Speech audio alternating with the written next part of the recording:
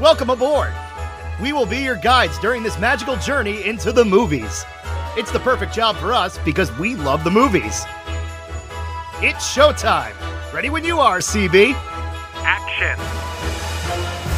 Welcome to Monoreel Radio episode number 225. I'm Sean. And I'm Jackie. And we are here this week to review and discuss The Strongest Man in the World, the final film that wraps up our Computer Wore Tennis Shoes trilogy, which is not what I thought I'd be saying at the beginning of What the February, and yet at the same time, here we are. No, this has been like an extension of What the February. This has been weeks of this. You owe me like a Muppets marathon or something after this. I have no regrets because we did enjoy Computer Wore Tennis Shoes. I was very interested to hear that this was a trilogy, and for the early 70s, late 60s, early 70s, for Disney to spin off and have a trilogy, I thought, well, this is kind of innovative for its time, because now everything in Disney is a trilogy and then a prequel and a sequel. I wish I never found it. But we did, and here we are here to discuss Strongest Man in the World. So, we liked Computer Wore Tennis Shoes. We did not like Now You See Him, Now You Don't. I've heard this is better. Is it better? Is it a fitting end to the trilogy? Where does it rank amongst the three? That, on top of many other things, is what we are here to discuss today. This episode is sponsored by Fierce Fox Co., designers of handmade silkscreen shirts. Fierce Fox has a t-shirt, tank top, hoodie, or crew neck for every fandom. So whether it's movies or theme parks, princesses or villains, the MCU or Star Wars, everyone will find something they love. The designs range from subtle quotes from our favorite films to iconic characters we can wear proudly in so many different styles, such as sketchbook and concert tees. They actually just released a new Muse from Hercules concert. It's fabulous. You're going to end up with that one, I can guarantee you. Probably. You love you some Hercules. Listeners of Monoreel Radio can get a 20% discount using the code Monoreel at checkout. Visit fiercefoxdesignco.com to check out all of the collections. As the Board of Regents is about to fire Dean Higgins for the financial burdens of Medfield College, Imagine that. He fires Professor Quigley for overspending on the science department, including a cow that he rented as an experiment to help the cow gain weight. As Higgins fires Quigley, the solution that Dexter has been using in the experiment is accidentally dumped into a bowl of cereal that Skylar then dumps back into the box, but not before the cow nibbles on some of the cereal. When Dexter eats the cereal the next day, he develops superhuman strength. Meanwhile, the cow has also grown. Upon learning this, the science department shows everything to Higgins in the hopes that it eases the financial woes and saves Quigley's job. Seeing dollar signs, Higgins pitches the idea of the strength formula to the Crumply Crunch cereal company and demonstrates himself what the formula can do. Harry, the CEO's nephew, is secretly a mole for the Crinkle Crunch cereal company, who his Aunt Harriet has challenged to a weightlifting contest between Medfield and State, the national champions. In other words, one will eat the cereal with the strength formula, them being Medfield. The state champions will eat the other cereal that does not have the strength formula, and the winner gets notoriety, and it's just great marketing and publicity all around. Needing help stealing the formula to benefit Crinkle, Harry hires who else but A.J. Arno and Cookie to aid them. That night, they break into the school and are chased by security before they could find the formula. Arno and Cookie kidnap Skylar and bring him to Chinatown, where he is hypnotized into telling them how to make the formula. However, he tells them how to make his formula, not Dexter's, because he did not know that Dexter's formula had been added to his mix. So when Crinkle tries to make it, the chemical in the formula does not work. Harry tells Crinkle the formula was a fluke and tells Crinkle that if State eats their cereal on live television before the match, that it's great publicity because if it didn't work for them, it won't work for Medfield. At the event, each team eats their cereal and Dexter sees that the formula is not working, and because he tastes that it doesn't have the acidicness that it did, or the acidity that it did the first time he ate it. He knew that his formula was missing, so he leaves to retrieve it. Harry, meanwhile, has called Arno to interfere with Dexter while Medfield is embarrassed on live television. As Dexter arrives in the lab at the school, so does Arno and his goons, so Dexter drinks the formula, regains his strength, and fights them off. He also sees Harry arrive and identifies him as the mole. Dexter arrives on site at the television studio, lifts over 1,100 pounds to secure the victory for Medfield College. It is amazing to me that it took this long to fire Dean Higgins. We had just talked about this last week, that he continues to squander money year after year. Medfield never seems to get themselves dug out of the hole that he continues to put them in. We could never figure out where the money goes, so it only took 3 films over the course of 6 years, and now his ass is on the line. This might be my favorite of the bunch simply because he finally got called out. Although I will give them credit because they did set that up in Now You See Him, Now You Don't. Dexter's flavor of the month, the girl. Right. That's not really a love interest, right. But they just stuck a girl in there because they felt like they had to. Gee, thanks for the bone, fellas. Anyway, she does point out that the $50,000 that they won for the invisibility, which went nowhere and garnered no publicity, right, would just wipe them clean of the mortgage payment. And then next year they would have to do this all over again. So I'm surprised that you didn't call Higgins out in any of the other films for mismanaging, but now you actually had the setup of like, well, we just made the one payment. We covered it. We got ourselves out of that hole, and now we have to do it again. Yeah, and as Dexter says, I'll figure it out next year, but the problem being now that Dexter is a senior, so there is no next year. And I think that's why they had this idea that they were going to sell this strength formula, because they could make so much money that they wouldn't have to rely on Dexter anymore, the student who continues to trip and fall into success to save this university. So I guess they set it up and they kind of paid it off well. We are getting a little bit ahead, though, because I do want to talk about these opening credits. It's funny. Now You See Him, Now You Don't, I feel like is just almost a separate entity because it's so different. They did those opening credits just over the scene of Higgins looking for the bug in the office. Here, the opening credits sort of revert back more in line with Computer Wore Tennis Shoes because they animated them. I don't know how Ron Miller didn't get the pantsuit off of him, because this little animated Dexter, I guess it's supposed to be, looks so much like Dennis the Menace without the freckles. He's basically identical. Yeah, it's pretty close. But another catchy bop for the opening credits. But I was just surprised that they went that route again. In reviewing Computer Wore Tennis Shoes and then Now You See Him, Now You Don't in my mind, after watching this, Now You See Him, Now You Don't feels like a made-for-TV movie. Like it was like a something they shot for the wonderful world of Disney. Like Computer Wore Tennis Shoes and The Strongest Man in the World feel like movies that were released in a theater. Whereas Now You See Him, Now You Don't kind of feels like an afterthought, which is weird because it's the middle film. I feel like this feels like more of a continuation of Computer Wore Tennis Shoes, because it actually does acknowledge some of the things that were set up. Yeah. And especially if you eliminate the idea of that $50,000 mortgage payment, this would have been a more natural continuation after Dexter got them out of the hole the first time. Yes, and he was terrific when he did that. Have you noticed that that is the word of choice for Dexter in this entire series? Yeah. You could turn this into a drinking game.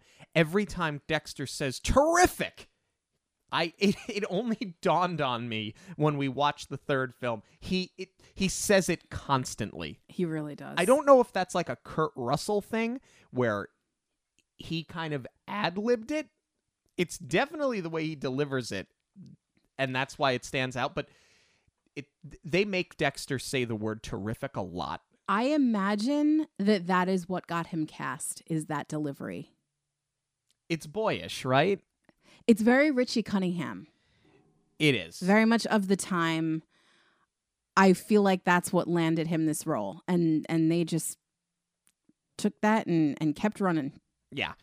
So, Higgins, he's on the line. He has the meeting with the representative from the Board of Regents. And then he goes into the lab where it's the Richard Schuyler Creative Lab Month or whatever it was that was on that sign that they had banner hung up in the lab.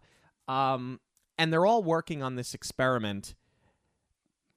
Frankly, he comes in, there's chaos because he fires Higgins, which makes sense. Quigley. Quigley, sorry. He fires Quigley, which makes sense because he's trying to save himself. And if Quigley is overspending, then you're going to cut your financial woes at the top, right? And if he identifies Quigley as the reason, and it would appear that he did, that makes sense.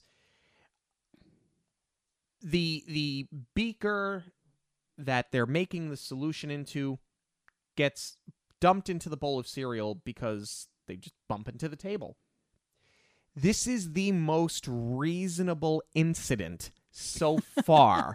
It doesn't involve floods. It doesn't involve electrocution. It doesn't involve anything more than somebody bumped into something and something fell off a table into something else. It is the most reasonable, realistic setup that we have seen so far. Yeah. Props on that, but I guess they kind of wanted to oversimplify it because, oh my gosh, we got a cow in the classroom. We put a cow indoors.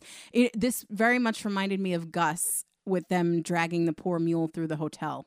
Yeah. The cow that stood on Higgins' foot, and yet nobody could figure out why Higgins was in so much pain. Yeah, nobody bothered to look down. I mean, I get it. They did stage it properly because you wouldn't necessarily be able to see that behind a counter, but that moment just drags on. Although I will say, I'm glad this friggin' guy gets what's coming to him, because it's just completely unfounded that when all they have done, especially Dexter in the 2 films prior, to make this school money, he puts the responsibility back on the science department of, you better come up with something that's going to make this school money. No, how about you handle the budget, because these kids are paying you to get their education. Yeah. What I'm really surprised that they didn't do was lean into the idea of Higgins misspending everything because he's got this snazzy new car, which they go to great lengths to set up, that he's polishing it. And granted, they're going to pay that off much later on because obviously this car is going to get destroyed. You know it. I'm not spoiling anything. Yeah. He loves the car. He's obsessive over it. So you know that this thing is going to get totaled by the end of this film. You've seen it in a zillion movies. But it just would have been a really good plot point where, instead of, since you don't acknowledge the mortgage being paid off in the last film and having to start at zero again, it would have been a lot more interesting if they started blaming Higgins for his own spending and maybe taking some off the top and maybe sort of villainizing him a little bit. Yeah, I think there was maybe a missed opportunity there, but I also think that Higgins is a foil to Dexter and to really that entire science department, because I can't even say to Quigley, because Quigley's gone in the second film. We never see him. They never speak of him. So he's really a foil to Dexter and the science department, but he's never really the bad guy just because he's a bumbling fool. That's what he is. So I think it may have been a little bit of a harsh turn to do it, but I still think that you could have somehow done it. And I do think that you're right. There was a bit of a missed opportunity with that. What I will say, though, is that I like that this didn't become a case of Medfield versus State again. I mean, it does once you bring in the cereal companies, but I'm just glad it wasn't Higgins versus Collingsworth, Collingsgood, I forget what his name Yeah. is. They didn't completely retread that. No, but what they do retread is, and I'm jumping ahead a little bit, but I think that this is the time and place to bring it up. They do retread the idea that nobody takes Medfield seriously, because when Quigley, when Higgins, I don't know why I keep getting them crossed. When Higgins does go to the cereal company with the strength formula, they go, "Oh, you're that funny little man from that little school upstate." Yeah, the little school that's won the state competition in trivia On live television. where they had a boy genius. Yes, who was who front also page news. went invisible. And then created invisibility. It defies logic and defies reason that Medfield College is still not getting their accolades after all of this. The car chase through California alone should have been enough for people to recognize the Medfield name, even though it is negative attention. So maybe I guess that does classify it as the silly little school. But that's your takeaway? That's what you remember after Boy Genius and Invisibility? It's just odd that they keep erasing the past. They did it in the second movie. They do it again here. But here they do it in a really weird way because they're continuing the story. To the point you made, this of the two sequels feels like the most natural continuation, yet we're still erasing things from the first two films kind of irrationally. Well, I think that sort of goes back to the idea, and I can't take credit for this idea. I've been listening to Pod Meets World obsessively. And a big point of contention for a lot of people with Boy Meets World is the continuity and how many characters just disappeared and some of them came back. But what they've made a point of saying on that podcast is that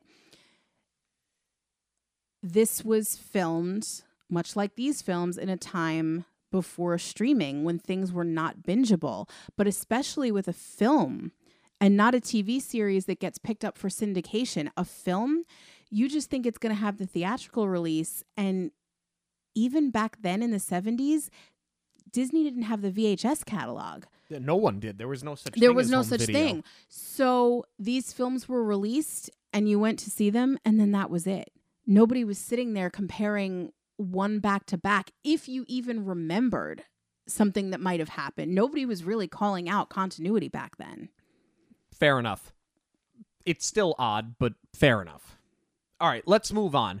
Let's talk about the formula as it starts to take effect. I want to talk about, before we even talk about Dexter, I want to talk about Brutus. I want to talk about Skylar's dog, Brutus. Yes. I love this addition. He's a fun little dog. He's a fun little character. And I love the setup as they introduce him. He's getting chased by the larger dog. And, Skylar says to him, one day you're going to have to defend yourself against this big dog, Brutus.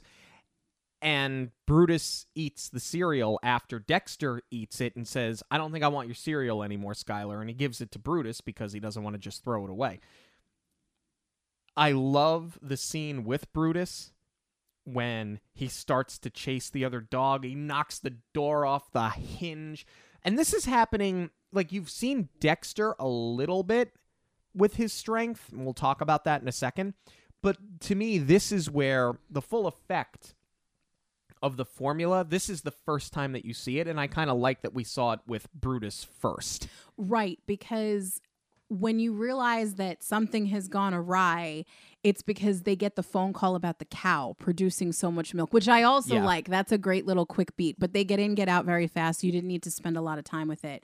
This was a really good introduction. I also like that we finally get to see the living situation, because we've seen Dexter's house. We know it's off-campus housing. We know that he has roommates, but I like that we actually get a look at him and Skylar as roommates and see a little bit more of this house. I actually wish we would have spent more time there.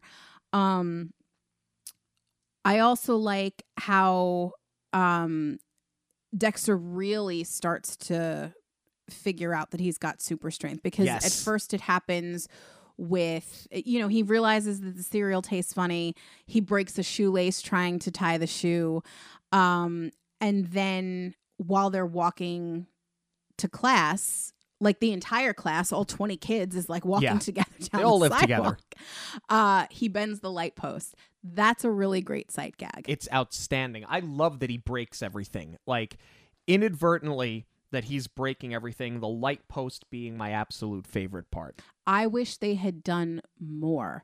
I wish it was almost as comical, like if they had them stop at a grocery store and wreaked havoc in there. That's a little bit of a callback to Gus in my mind. I'm sort of ripping off the idea, but just something like that where he actually starts becoming destructive. Yeah, the whole victim of circumstance thing. Yes. I mean, they do sort of do it once they get to campus, which apparently the Walt Disney Studios had a basketball court, where he totally just breaks the hoop and it comes apart entirely. Even after it hits the ground, it continues to fall apart. That's a really great sight gag. But that's really all we get as far as Dexter. Yeah, I mean, that's the thing, right? So, more on that in a minute. There's also, I want to make mention, there's a line in there, I think as they're walking to class, where they're talking about having to save Quigley, and they're like, well, Quigley's been fired a bunch of times, and we always get him back. I'm paraphrasing. When? We're now 3 films in, and you're talking about Quigley being fired multiple times. We've never seen it, and it's never been alluded to. When he was the computer teacher, it was more budgetary where he was on thin ice. They were cutting the funding for his program. So technically, it wasn't him getting fired. It was just, well, I mean, I guess you could sort of reach the conclusion that if the program gets cut, that he would go along with it. However, there's obviously other avenues for him to teach because now he's a chemistry teacher.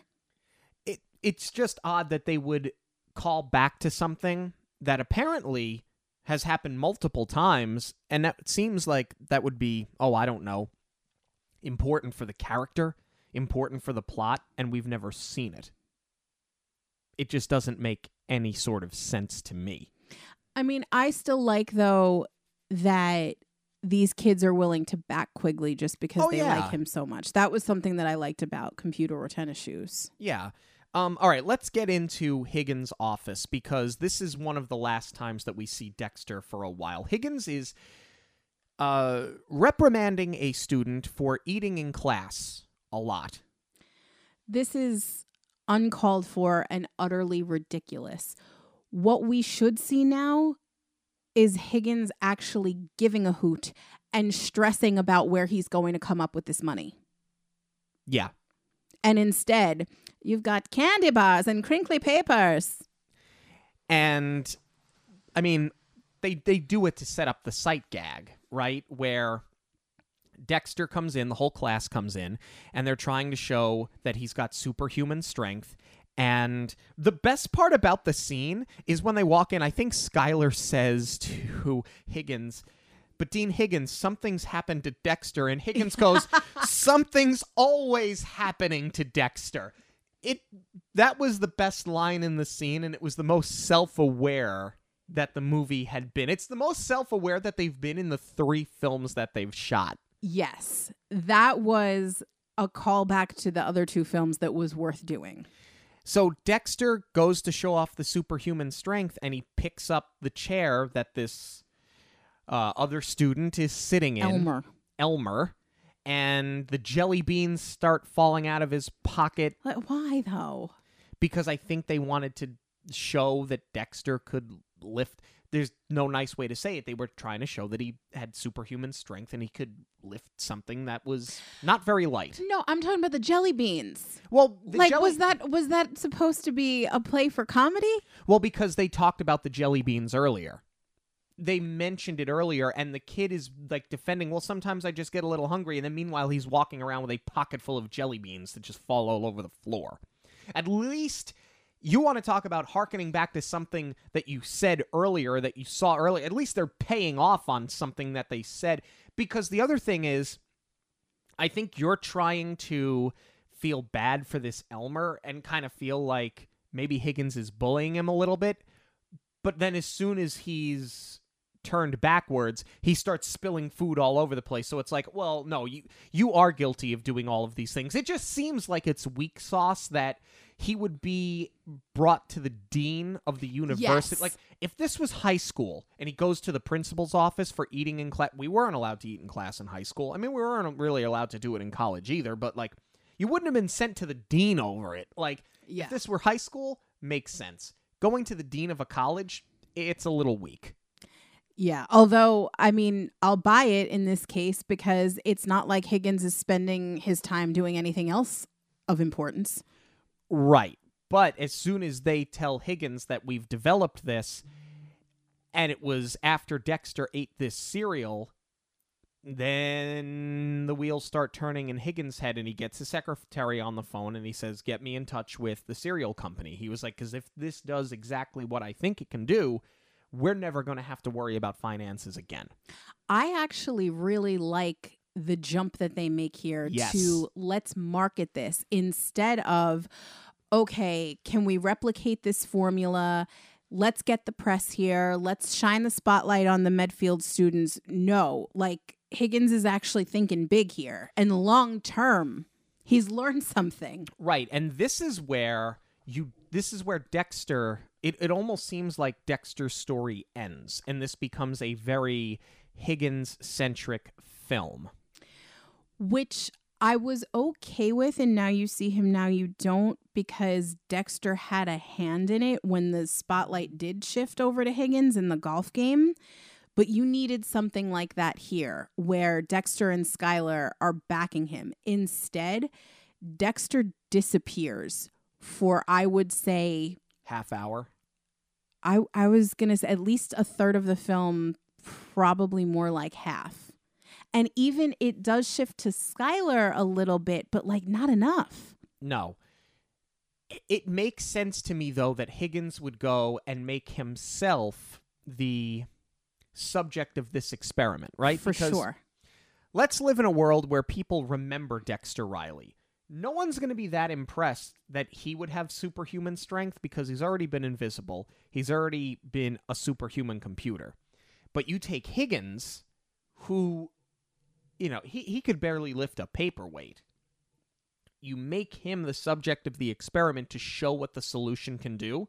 I think it makes sense. I think it made for great visuals. I think there were some fun visual effects in this scene. When he's in the boardroom at the cereal company, I think the problem is we do way too much. Yes. Like, he picks up the dumbbell. Okay, that makes sense. He karate chops the very long boardroom table in half. Okay, that would be like the crescendo. Yeah, but get out of it then. But then it doesn't end. He starts ripping the walls apart, and he, at one point, like, catapults up onto the chandelier, and something that I had to call to attention, it is now the second time in a film focused on Medfield College that we have heard the man on the flying trapeze played, because they did the same gag in The Absent-Minded Professor when they're at the dance. Yes. So they retread that entire thing here in the boardroom. I totally agree. This goes on for way too long, even though the trapeze POV shots are really fun, where they put the camera upside down as if it's Higgins' point of view. That was cool, but way too long. They should have gotten out of it before he completely destroyed the entire boardroom. Although it is funny that we do get a new character introduced, whom everyone calls Aunt Harriet. She is only one person's aunt, but she's everybody's Aunt Harriet. She is Eve Arden, who is probably most known for her role as the principal in Grease. But I love her here. I just love her delivery of the lines, even though she rolls her R's every time she talks about the cereal. And I just love how she's in control of the room where everyone sort of follows her lead. And as outlandish as everything that Higgins is doing is, she'll applaud and the rest of the boardroom will follow suit. So it does drag on quite a bit, but it is lightened with that comedy. But I totally buy this from Higgins too, that he would be the one to perform the experiment, and he walks in chest puffed out. Oh, I broke out my uniform from my gym days. Like, this is totally in character for him, and that's also where the scene dragging on, I don't forgive it, but I will buy it from him because he's going to want all the attention. I also think it makes sense that they're going to do this weightlifting contest. The fact that it's the one cereal company against the next to become the number one cereal in the country, the fact that it's going to be Medfield, who nobody takes seriously, versus State, who are the national champions, so we're going to do Medfield and State again. And the publicity, and we're going to show them, and look at what our cereal can do. I think the setup is dynamite. I think it actually makes a ton of sense for what they're trying to do here. I wish, though, and I know I said earlier that I'm glad this wasn't a case of Medfield versus State again, but I feel like it almost would have been more natural to be like, oh, Dexter has superhuman strength. Let's televise this sporting event that's already happening against State College and get sponsorship. Instead, it was just, oh, the formula fell on this cereal. We're going to go right to this cereal and see if they want to make this into a thing. I just feel like it would have flowed a little bit better if the competition was already happening and then Higgins started thinking big as far as let's get a sponsor on this. Instead of these cereal companies already being rivals and having a mole. Yeah, Dick Van Patten, he's back. We just had him in Gus. Now he's back. Right. And so villainy, right? He's sitting there rolling that cigar, and he's got his eyes all wide when they're like, there couldn't possibly be a mole in the room, and if there is, I wonder which one of you it is. And like the camera pans past him and then right back, and he's basically, if he had a monocle, like there's nothing else there's nothing else missing other than the monocle. Yeah, or like a little mustache to twirl. But it would have been more than enough that he wanted to start the meeting before Harriet got there. Yeah, so he's the mole for the other cereal company and calls... Like, why? And then, because. And then he calls Arno and Cookie. Cookie's back. It's not Chili, it's Cookie again. I got nothing for you there. What I would have bought also, though, is that because Higgins is finally trying to save his own skin, if he was the one who sought out Arno. And just kept, like... And we didn't need a mole. Yeah. Kept dipping his toe into the water. Yeah. But then the problem is, if they do that, now you're kind of rooting against Medfield. Because now Medfield, they're supposed to be the underdogs. I mean, they're steroid enhanced at this point. Let's call it what it is. But... like, you're still supposed to root for them, even though they're kind of cheating. Right. To then hire Arno as a mole, I just don't think it would have worked. I don't think you could have rooted for them. No, you're right. But, I mean, I would have bought that from Higgins, where all of a sudden he cares enough about his own job, not about the school, that he's squandered all their money, where he's like, uh-oh, I need to team up with the bad guys to fix this. If it were up to me...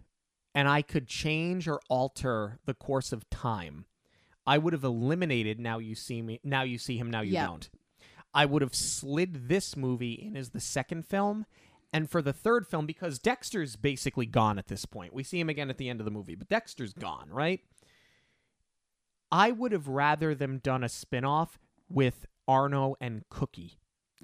And done sort of like, even though... the second film wasn't great by any stretch of the imagination, done what they did with the Apple Dumpling Gang. I wish that we would have just had a spin-off with those two as the third film, because they got a lot of screen time together in this film. Yes. Like, more so than I think we had seen them in the previous two. And they're so good together. They have some of the best physical comedy and some of the best dialogue in the movie. That's the thing, right? Is that Cesar Romero didn't get to do a lot of physical comedy. And there's a big payoff for that in this film. I also really like Cookie has one of the best self-aware lines in this film where he says, every time we get involved with the Medfield kids, we end up in jail. True. Yeah. But I thought the two of them together were great. They were. The setup, though, of the scaffolding over the cement, though, was extremely heavy-handed. Like, what's gonna happen? Yeah, but it's a Ron Miller family film from the mid-'70s. They're not going to be subtle, and they're gonna pay off on it for the visual gag. What was very impressive, though, was that, I think they actually did this on the side of the Disney building. It was whether it was or wasn't. If it's not, then you fooled us, and the editing and the set design was outstanding. But if they did pull it off, to get Cesar Romero up there to do something like that. I don't think that they filmed it really at that height. I think that is the cheat. But the way that the Disney buildings are painted, I mean, you kind of, they do it to make it look like it's the top floor, but it's really not. Because I think those buildings are 4 floors. So they're shooting maybe at the 3rd, and they're trying to make it look like it's the tippy top. But regardless, the way they matched it is incredible. I don't think they put Cesar Romero up there, but I think for the most part, the wider shots, it was shot up against the building. And they did shoot it in such a way where those buildings look a lot taller than they actually are. For sure. So well done there. Well, something that I didn't think was so well done, though, Skylar. Oh, God. He's so trusting. Too trusting. Yeah, I knew you were going Arno. here. Yep. But this is one of Arno's best moments. He actually kidnaps Skylar's dog to lure Skylar to them and plays it off like, yeah, we're your buddy. We got you. Hey, we'll take you home. It's one of his best. He's so slimy, and he does it so effortlessly. He sets up his own save the cat moment. It's brilliant. I buy it. It's like, honestly, as we sit here through 3 films, I think A.J. Arno is the best character in this series.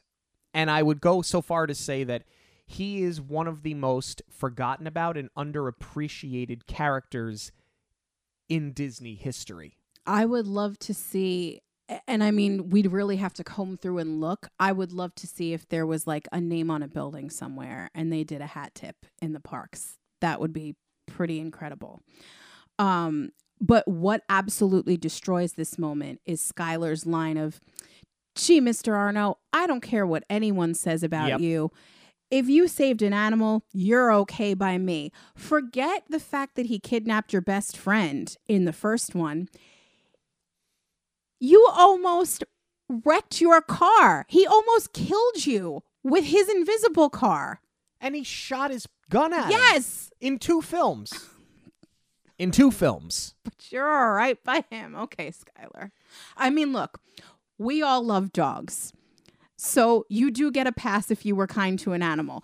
But I hate that it just erases everything that Arno has not only done to Dexter, but to Skylar personally. Well, what is the one consistent thing with these sequels? There is no consistency. No, there is a consistent. It's we erase everything that happened before and we pretend like it never happened. That's what I'm saying. The consistency is inconsistency. I also love that everybody just assumes, even though they're right, I love that everybody just assumes that Skylar was kidnapped because he went to go find the dog and he didn't come back. But the cops ignore the kidnapping again. That's what they did in Computer Wore Tennis Shoes. When they're sitting there listening to the audio going, where have I heard those numbers before? Yeah. AJ, Yeah.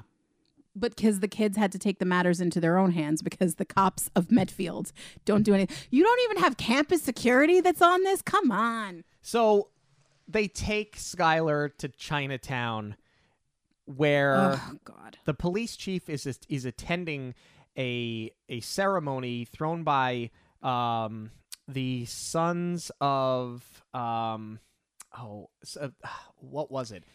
It was is it the Chinese Businessmen Association? Yes. Something like that. The Sons of Confucius is what they were called. That's what the pin says on his shirt. Yes, and then there's signage that says the Chinese Businessman Association, just completely generic. So the one who's dishonest in the bunch is hired by Arno and Cookie to take Skylar. They use acupuncture therapy, and then they hypnotize him into giving them the formula for the solution, right?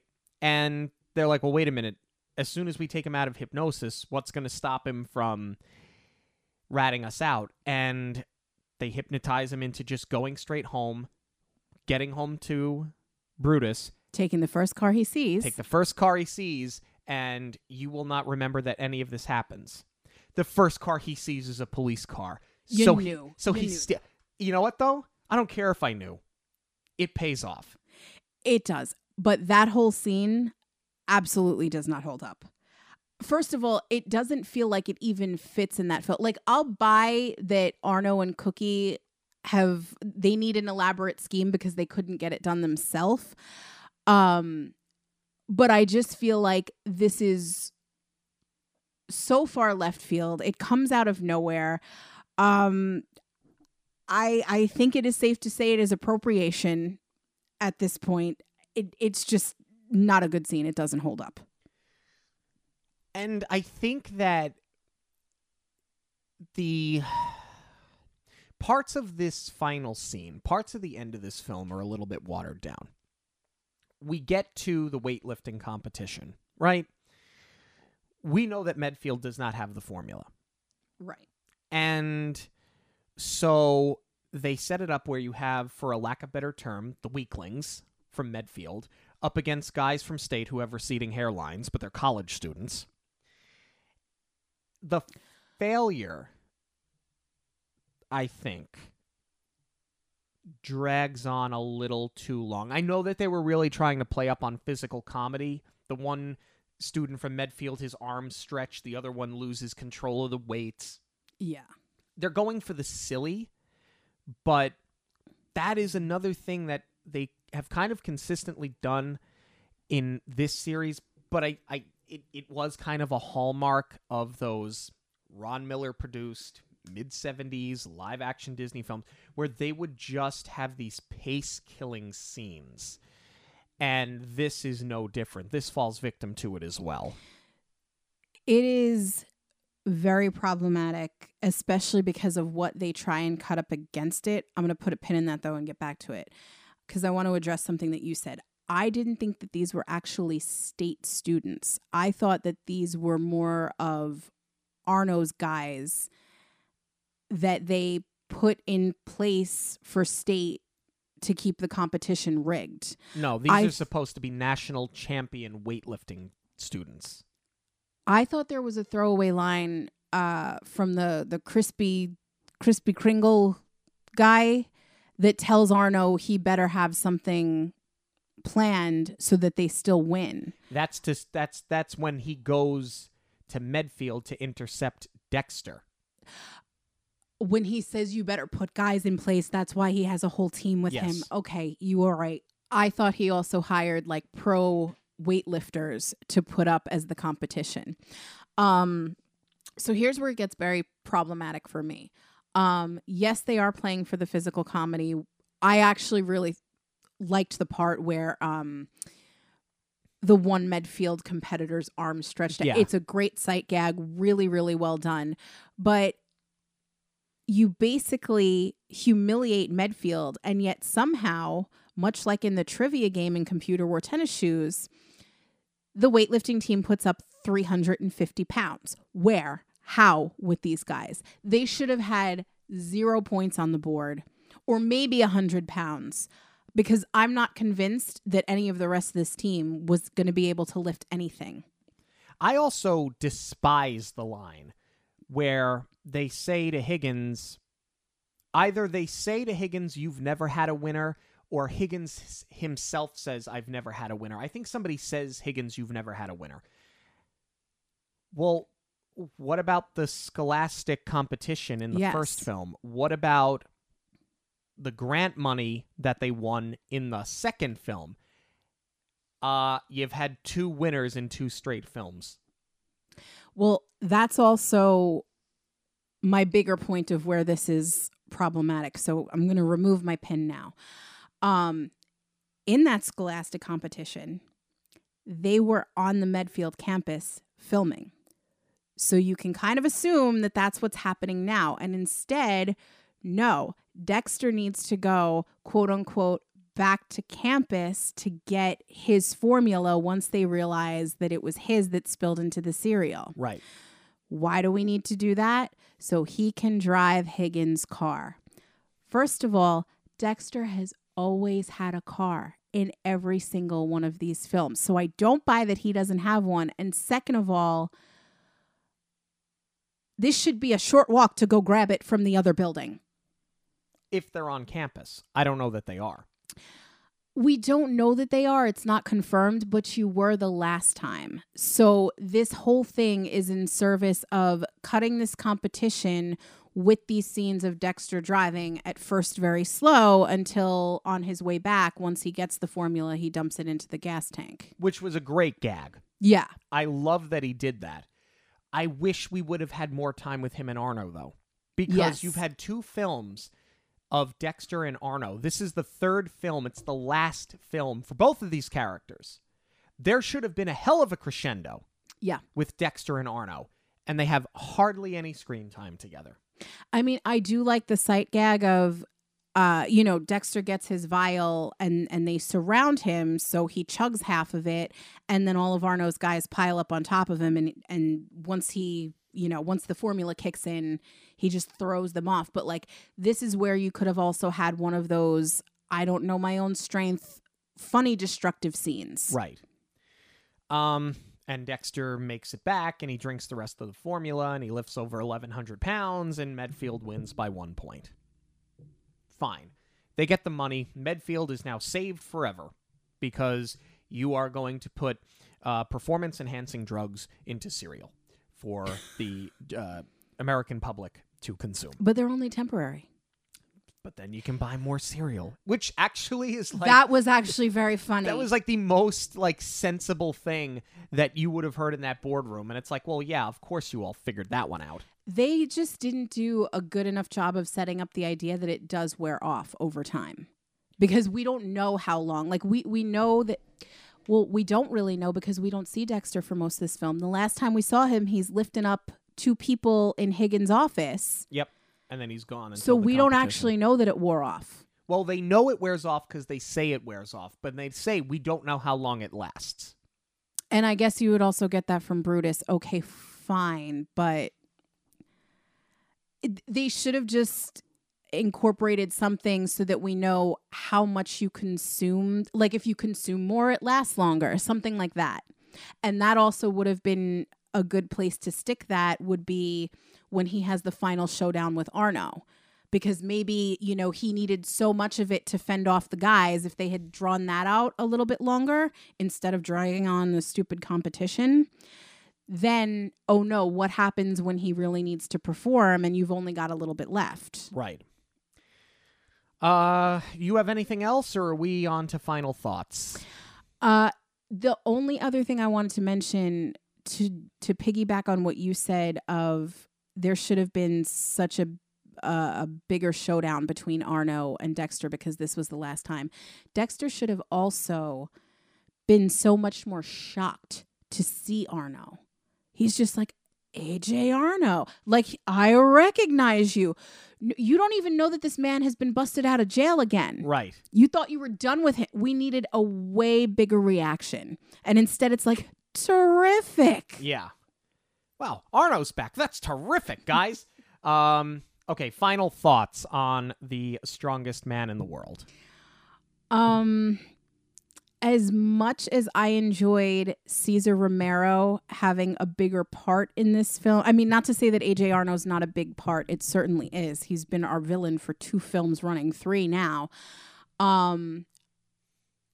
As much as we got to see him do more physical work, he was probably my favorite part of this film, which I think is the weakest in the bunch because you had 2 to get it right and two to tie up all the loose ends in this one, and instead you're calling back to things that aren't make sense when you could have actually tied it all together.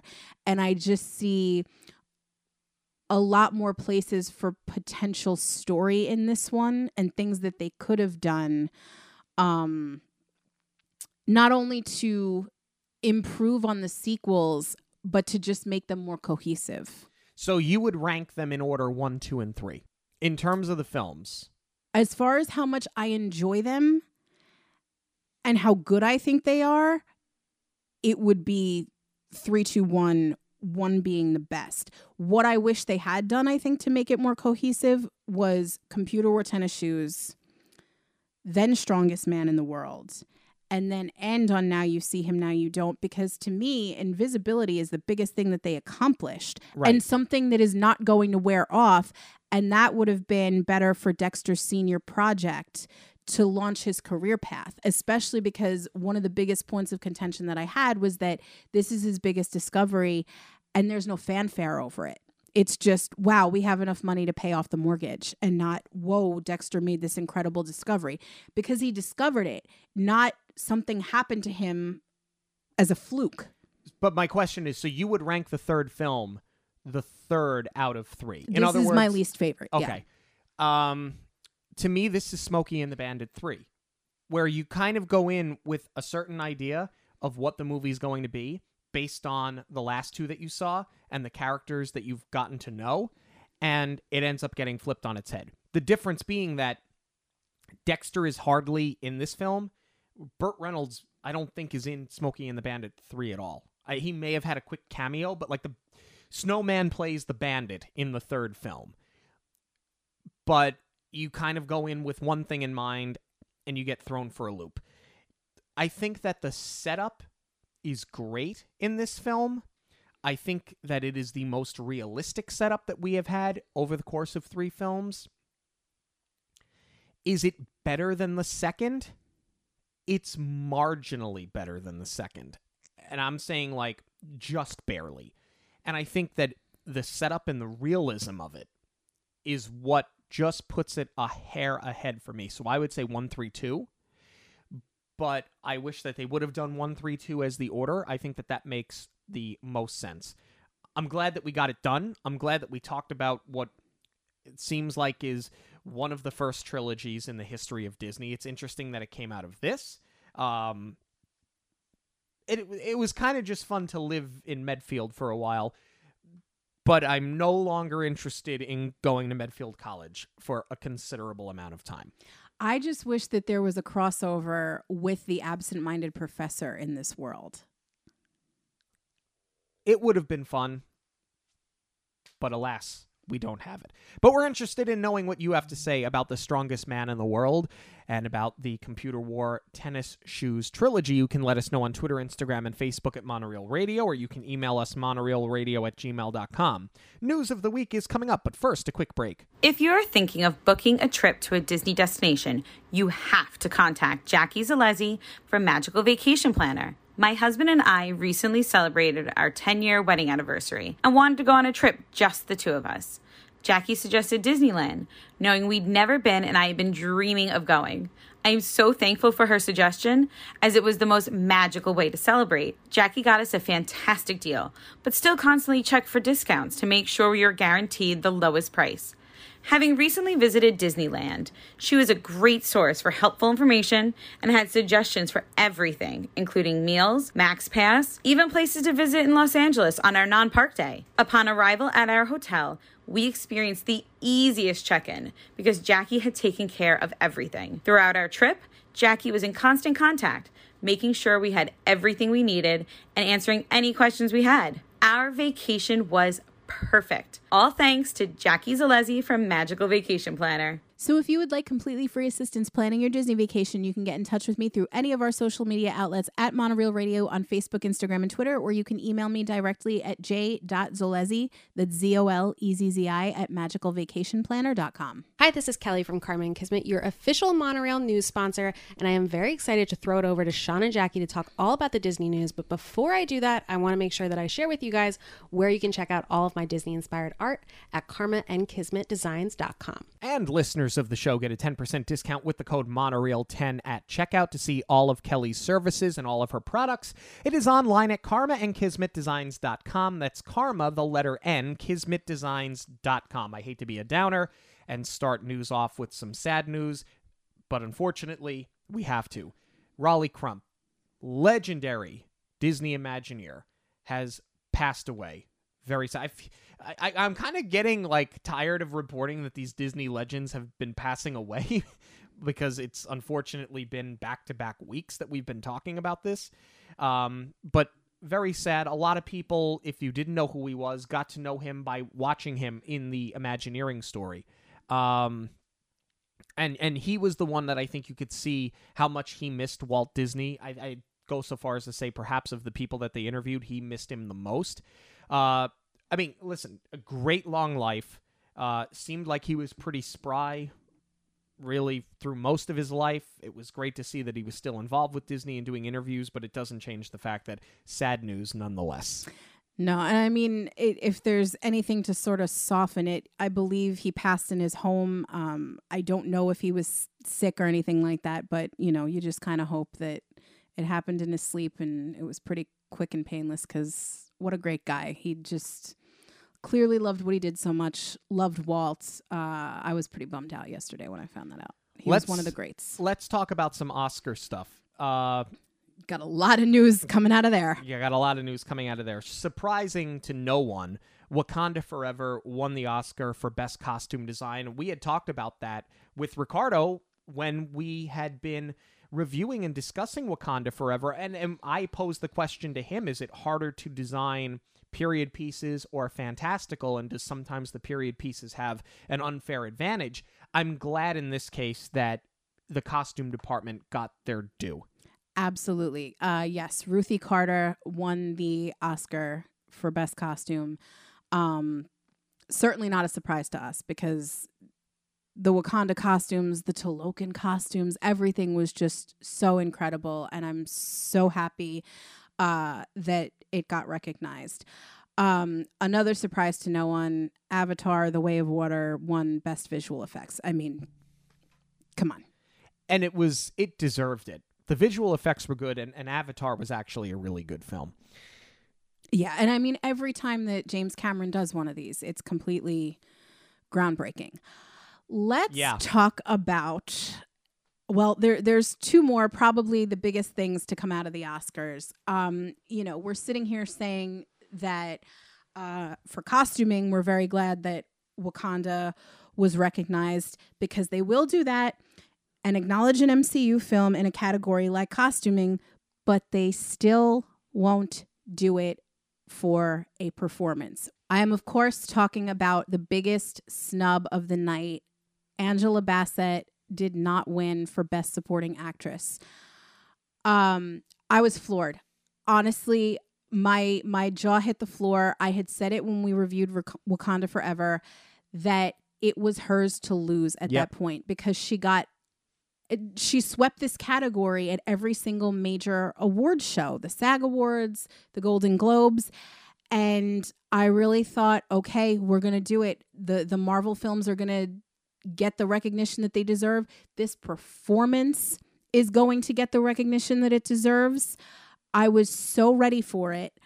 And I was shocked when they announced Jamie Lee Curtis. Now, I'm not saying that Jamie Lee Curtis didn't deserve an Oscar. However, I kind of feel like it's twofold. Number one, the Academy did not want to acknowledge a comic book film. And number two, it almost felt like they were giving this to Jamie Lee Curtis as more of a Lifetime Achievement Award and not for this performance specifically. So here's the thing. You can't say that the Academy won't recognize comic book films, because Heath Ledger won as the Joker in The Dark Knight. Posthumously, though. Yeah. And I think that part of the reason why he won is because of the method acting and because he died so shockingly. And I think that because of the way that he put himself into that role, there are some people that believe that perhaps may have led to everything that happened after the fact. Well, I'm certainly glad that Angela Bassett didn't have to die to win. Jamie Lee Curtis, she's an incredibly talented actress, and she's had an incredible storied career. So that's somebody with the legendary status that they have. You want them to win an Academy Award. Like, she does deserve an Academy Award. But you're right. It seems like they gave... And it's not a shot at her performance at all. But Angela Bassett was just so good that I felt the same way. I was like, I feel like they threw her one because at this point in her career, this being Jamie Lee Curtis, how many more Oscars is she going to be up for? Right. Angela Bassett's already won one. So now it's turning into like a participation trophy to me, which, like, I hate to say it, is kind of what the Lifetime Achievement Award is. It's like, oh, you never won? Well, here you go. Here's a gimmick. That's what I'm saying. Give her one of those. And I mean, I agree with you. I'm not saying that Jamie Lee Curtis is not a good actress. She is. But when you consider the body of work and you put them up against each other, Angela Bassett has still done more meaningful role. And I mean, I love Halloween. They keep making them. I keep seeing them. Like, I'm not hating on the franchise, and I'm not saying I'm not saying that horror is not a reputable medium, but when you put the two bodies of work up against each other, Angela Bassett has just done more meaningful roles. So if you're going to do a Lifetime Achievement and base it off of that, it should have gone to her in that regard too. I also don't take into account anymore, oh, but the Golden Globes, oh, but the Critics' Choice, but the, because this happens every year. And people go, oh, well, they swept at this, so they have to win here. No, more times than not, when you sweep at the other awards, you don't win jack diddly nothing at the Academy Awards. And now that you can gamble on everything on an app on the phone, and I'm pretty sure that you were able to wager on the Academy Awards, how much of that is smoke and mirrors because they're trying to adjust the odds? I hate to think like that, but I think like that. Now they want WWE to be something that you can gamble on. You want to gamble on something that is literally scripted. Aye. Talk about the odds favoring the house. Like, I just don't buy into it. Everybody thought that Austin Butler, there was no way he was going to lose. Brendan Fraser was incredible in The Whale. I think the two of them, they were neck and neck. They more split awards season, I think, than Angela Bassett, because you're right, she ran the table. But this whole, but they won it all, that doesn't mean anything at the Academy Awards. But Kiwi Kwan, he swept the category. He was supporting actor, swept everything. But did he have strong competition? That's the thing. At least Angela Bassett had strong competition against her. You know what I'm saying? Like, I don't think that, other than Austin Butler and Brendan Fraser against each other were strong in that competition. Mm-hmm. I don't think supporting actor had that much competition, though. At least you can make the case for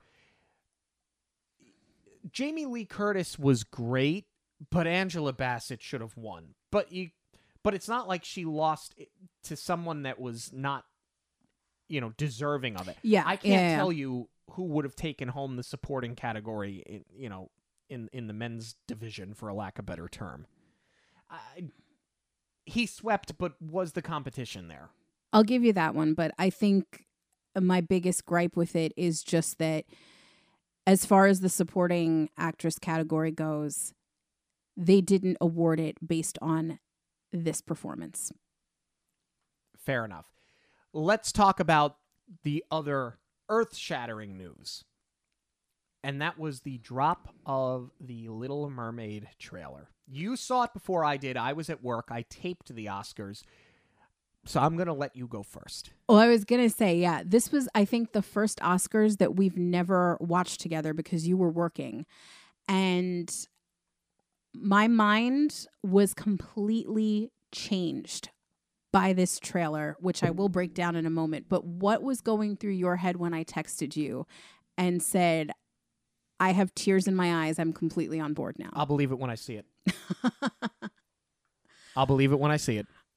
Yeah, I was kind of shocked at myself that it brought me to tears. I mean, a lot of that was just hearing Howard Ashman's words in the Part of Your World song over this trailer. But I think that this is also just a much better trailer than what we got in the initial teaser. And they're two different things. Granted, the teaser is just supposed to give you a little glimpse, which is exactly what it did. We barely got to see Ariel in that first little teaser. But I think this speaks to a much larger issue of how important trailers are. And I feel like in the days of social media, people are forgetting that trailers are supposed to market films. And I feel like in the world that we live in with franchise films and sequels, that is completely forgotten about, because when you announce that you're doing a sequel or when you announce that you're doing a remake, there's just fanfare and outcry, and people already know you're going to do it. So in their minds, they're already going to see it or they're not. And the trailers are still so important, because I think in this case, not only did it completely change my excitement level for this film, this one actually determined whether or not I was going to go see it. Because we've been talking about it on the show quite a bit. You know, my issues were never with Ariel. And I think if that's what people are still stuck on, you really need a good, long, hard look in the mirror. My issues were with the CGI, because it just didn't look good. And after Pinocchio, I was like, I don't know if I want to put myself through this on my favorite film and my favorite story. So I wasn't even sure if I wanted to go see it in a theater, and I figured maybe down the line on Disney Plus we would watch and review it for the show. But I was very hesitant even about that, just based on the CGI. Here, some of the CGI doesn't look that great still, but what I love that they're showing us now, I wish they would have led with the shipwreck from the beginning. And that's when we got our first glimpse of Ariel, instead of focusing so much on Part of Your World. I love that this feels very much like Pirates of the Caribbean period piece, as far as Eric's shipwreck and his castle. I feel like it's actually going to lean into a little bit of the darkness of the fairy tale a little bit more. Speaking of darkness, one of the things that doesn't look so great to me is some of these underwater shots look far too bright to buy into being in the depths of the ocean. Yeah. I realize you're probably going to do that for Under the Sea, because that scene needs to pop, but it still does. There's going to be a fine line that they have to walk, because this was something we also talked about when we reviewed Wakanda Forever. Ricardo brought it up that some of those Talokan scenes were very, very dark, where you almost couldn't see. And I completely agree with that. So they're going to have to be very careful how they balance that out. But what I really loved about this trailer more than anything else was our first look at Ursula. Melissa McCarthy totally changed my mind. I wasn't sure how she was going to do it, how she was going to portray it, until these Booking.com commercials. I had never even heard her sing. And from the little glimpse we got, I think that she's absolutely killing it. I love how they went for the practical effect with the tentacles, and they're making them glow, and they didn't steer into CGI for that. So I think that there's still going to be a lot of polarizing elements as far as the CGI goes, but this was just such a much better trailer, and I am so much more excited for this movie. I'm hoping that with the CGI, I mean, this is just a trailer. They're still working on the film. The film is still in post. So I'm hoping that they can fix some of the CGI issues in post. Yes, there are parts that look way too bright. Yes, Part of Your World needs to pop, but then you have to put it in a setting where it pops. It can't be in the same depths of the ocean where everything is so dark, because then it's just, you can't turn the lights on down there. It's different when you're doing hand-drawn animation. It's a cartoon, right? So right. Take liberties, but only to a certain point. Melissa McCarthy looks great. Yeah, the Pirates of the Caribbean feel to it, outstanding. This, similar to you, flipped the script for me. If I didn't care for the trailer that much, it was okay. Didn't show us anything, but it's a trailer. Okay, it's a teaser, fine. if this had been a lousy trailer, I probably would have not gone to see it. If the second trailer would have been a lousy trailer, I definitely would not have seen it. And you and I do not skip Disney films. We don't. We do not skip Disney films. But between being critical of the live-action remakes, and they seemingly get worse and worse as they go on, without any reason behind it, not loving the Peter Pan and Wendy trailer, I gave this one a very short leash. I would have waited until it came out on Disney Plus, but now I am excited. I'm more excited to see it, because what I'm hoping is that we don't get like a second trailer that ends up being like, oh, we wasted the good surprise on you. You know what I'm saying? Yeah. Like I'm more excited. Get me a good second trailer and I'm 100% on board. I'm like 90% there right now. The only things I am kind of bumping on, and I feel like this is a lot of people's issue, is Sebastian. I mean, Scuttle looks great. Scuttle looks like a real seagull. Sebastian doesn't really look like a crab, not a real one at least, and he doesn't look cartoony enough to be Sebastian. So I bump on that a little bit. Javier Bardem looked really good, I think. But yeah, just leaps and bounds better. That is 2 banger trailers that we've gotten in a row. Yeah, between that and Haunted Mansion. We want to know what you have to say about the Little Mermaid trailer. Are you going to see it? Were you more excited after this? Because I will tell you that I noticed not a lot of polarizing views on social media.